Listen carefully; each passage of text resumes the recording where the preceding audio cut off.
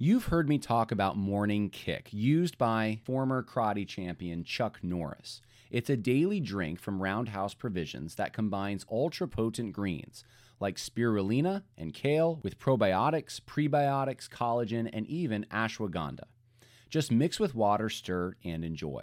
Unlike other green drinks out there, this one tastes similar to strawberry lemonade, and I enjoy it. I know I don't eat as many vegetables as I should, but Morning Kick has helped me make up for that, and I feel great. I have more energy and better digestion. It's an easy part of my morning routine. My wife started taking it as well. Go to roundhouseprovisions.com/Harris for up to 44% off your regular priced order.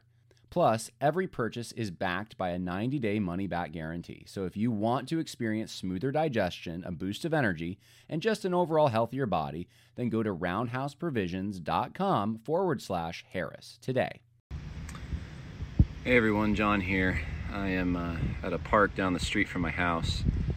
Park that I like to come at night sometimes. It's really peaceful here, and think and talk and pray. And I wanted to just share an update with those who are interested in kind of what's going on with me personally. So if you're someone who watches the channel or listens to the podcast for content, I don't really have a lot of content, though I will be sharing some of the lessons I'm learning through what's really one of the hardest times of my life. And I just want to start off by saying how much I appreciate all the patrons out there who have continued giving to what I do, and all of you out there who listen and pray and just send encouraging comments and support. So I appreciate that. Some of you know, some of you don't, but it's been a rough week, and it really was kind of started last week with carpenter ants had eaten out half my closet, and there was some water damage because of it. And so I'm just now starting to finish that project up, but I had to rebuild half the it was a walk-in closet attached to my kitchen. And I think it was the very next day I found out that one of really a family friend, but more like family. We were kind of adopted by this elderly woman. We called her Grandma Galately. Her name was Mary Galately. I found out she passed away, and it's a sweet thing in a way, because she was older. She was actually a month shy of 100, and had a really long, full life. And I wrote a tribute to her that I posted on different social media platforms this afternoon. It's short, but I basically just say that we called her Grandma because I grew up 3,000 miles away from my grandparents on both sides. And I didn't know growing up what it was like to have my grandparents there for birthdays and stuff. And I love my grandparents. I mean, we travel back and we try to get in, in a few weeks or a month, what we could, what we would normally do in a whole year. But, and we kept in touch on the phone and stuff, but this elderly lady at my church, she was the church pianist. She let us call her Grandma. And so we called her Grandma Galately, and she made us pies, and she was just there for us. She went to all my guitar recitals. She was really encouraging, and probably the most gracious person, one of the most gracious people I've ever met in my life. Just focused on the positives, did not draw any attention to the negatives. She was an evangelist. She just loved Christ. She's one of those elderly people who has that glow about them before they die, because they're just so godly. So anyway, it was a sweet thing in a way, but we're gonna miss her. And I know she was kind of like a mother to my own mom, and my grandma had died when I was young, and so anyway, it was just a special time. But I didn't make it to the funeral. I was gonna speak at the funeral and everything, and I didn't make it because 1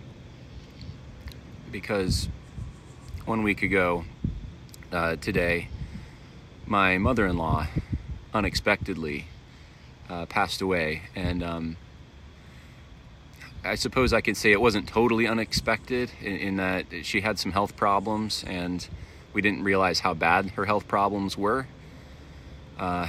But she passed away, and we thought she was on her way to the hospital in the ambulance late on Saturday night, last Saturday, and we were hopeful that she was going to be fine, and then we just got the news at 2 a.m. that she wasn't. And this is, of course, a devastating thing. I believe she was 56. She was young, and she was someone who had a great sense of humor. I remember when I first met my wife, my wife and her siblings were so uncomfortable, or at least they were shy and awkward, and I was too, meeting the family for the first time. And her mom, Diana Romanek is her name, was just really relaxed, and she could joke, and she was herself, and she was always that way. She really cared for people who were vulnerable or victims. She was a second mom to, I know, other kids. There's two actually yesterday or 2 days ago when I was over at the house. One came over to just pay their respects, and both of them had been really saved out of very tragic circumstances because of Diana, and she was willing to sacrifice and fight for what was right. And so anyway, I'll cherish her memory, and the word that really I associate with her more than anything else is the word home. She loved being home. She lived really in a small town her whole entire life. She loved that town. She loved her house, and she didn't really see any need to ever move from it. And I knew I could always find her there at all times. And of course now she's in her everlasting home. And so both of these situations are people who knew the Lord, and so of course it's hardest on my wife. And there's it's when something like this happens, it's more than just even the passing of the loved one. There's usually all kinds of other things that come up, and so it's just been an exhausting few days, and there's some other things too that I don't need to share on here, I guess. Just personal things with myself and my wife that all good things, but just hard things to walk through. And anyway, I just appreciate prayers for my wife especially. We've drawn very close together through this entire time, and that's one of the blessings that I see in it. But she's just devastated, and so I appreciate everyone out there who's praying, who's just sending encouraging notes and all of that kind of thing. And I did want to say, part of the reason I made this video, I probably wouldn't have, but there is a Give, Send, Go set up for Diana's funeral expenses, because they have to rent a fairly large tent. She knew a lot of people. Her family's not really well off. And anyway, I'm just going to put the link in the info section. Anyone who's interested in that, my wife encouraged me today to put the word out there. And so anyway, we're doing that. And the whole thing has just kind of led to, I guess, thinking about changes that I know I've probably needed to make for a while, but circumstances will do that. They'll show you those kinds of things.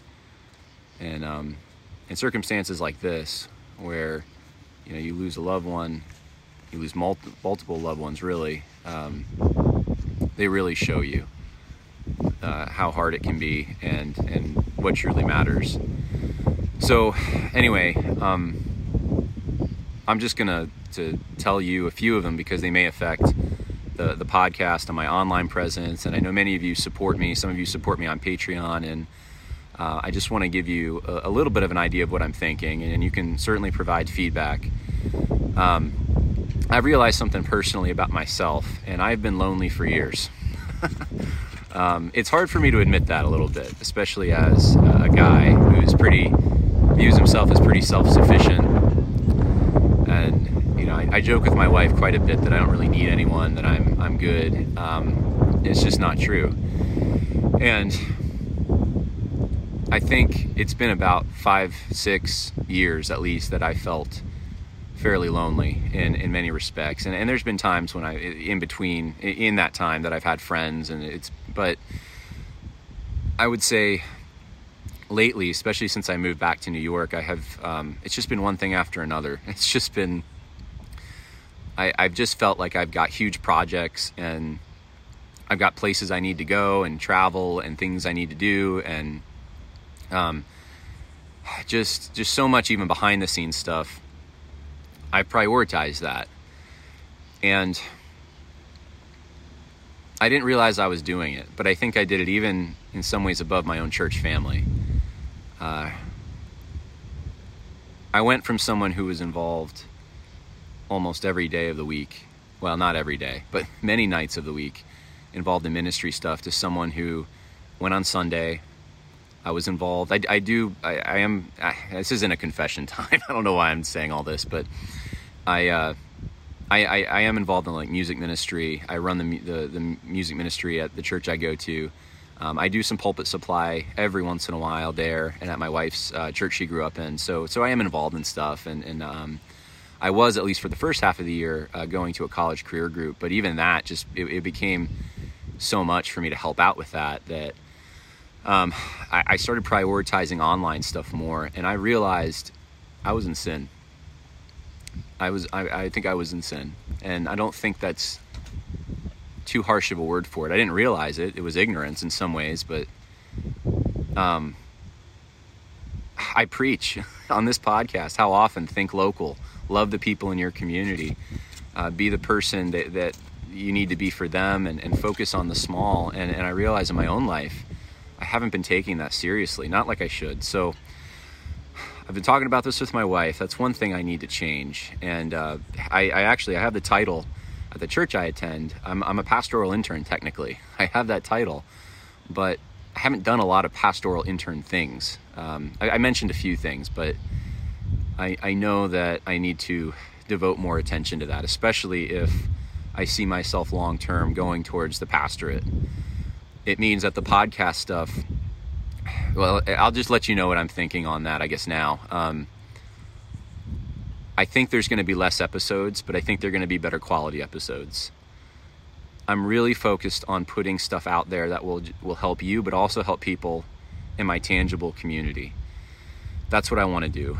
I have seen so clearly, in ways that I have not seen in a long time, how sometimes silly, and I'm not getting down on anyone, just so you know, this is just me talking, but how silly the Twitter stuff can be sometimes. And one of the things that I'll probably do actually is get off Twitter. Someone posted, it doesn't matter who or what it was, but someone posted something this morning that someone I respect, and I haven't lost respect for them, but it was the kind of thing that Twitter does to your mind. You wouldn't say this kind of thing in normal conversation, but you'll say it on Twitter. And it's silly. It's just silly. So much of it is fake controversies. And it was so helpful to me during the social justice stuff to go on there and research what people believed, because they would post what they believed, or they post articles. And so I could look at like what Danny Aiken, let's say at Southeastern, where I went to seminary, was saying on Twitter, and it would give you an idea of why Southeastern was going the way it was going. And that's helpful stuff. And I still think it's helpful for research and for news and for a lot of things. I mean, and if you're someone who, you're good at battling on Twitter, praise God and keep doing it. But one thing that I've just noticed for myself is I get in the fray too much, and I waste time on stuff that honestly, some of it matters, but some of it doesn't. A lot of it doesn't. And I think my podcast quality has gone down a little bit since I got back on Twitter too. So I don't want to spend too much time talking about Twitter, but I know some of you, that's where you get a lot of your news information. That's how you connect with even my content. And I'm okay if my content, I'm okay if the numbers on YouTube and stuff go down because I'm not putting advertisements on Twitter for what I'm doing. That's fine with me. My wife was a little apprehensive about me getting back on it because she knew kind of what it did to me, how it changed me. I was always in battle mode. And Rosaria Butterfield actually said something recently about that. She said she didn't think women were fit to be, or I don't want to misquote her, but it was something along the lines of, it's harder for women to be on Twitter just because it's a war zone. And, you're getting a lot of attacks and it's emotional. And I don't know if a lot of men, though, can handle it. We all think we can, but does it change us? Does it make us different people? Are we snarky in our normal day-to-day life because we're being trained that way on Twitter? That's the thing that I've been asking myself. And I think if the more time I spend on that, the less time I can spend putting together good quality podcasts too. So, and also, by the way, I should say this too.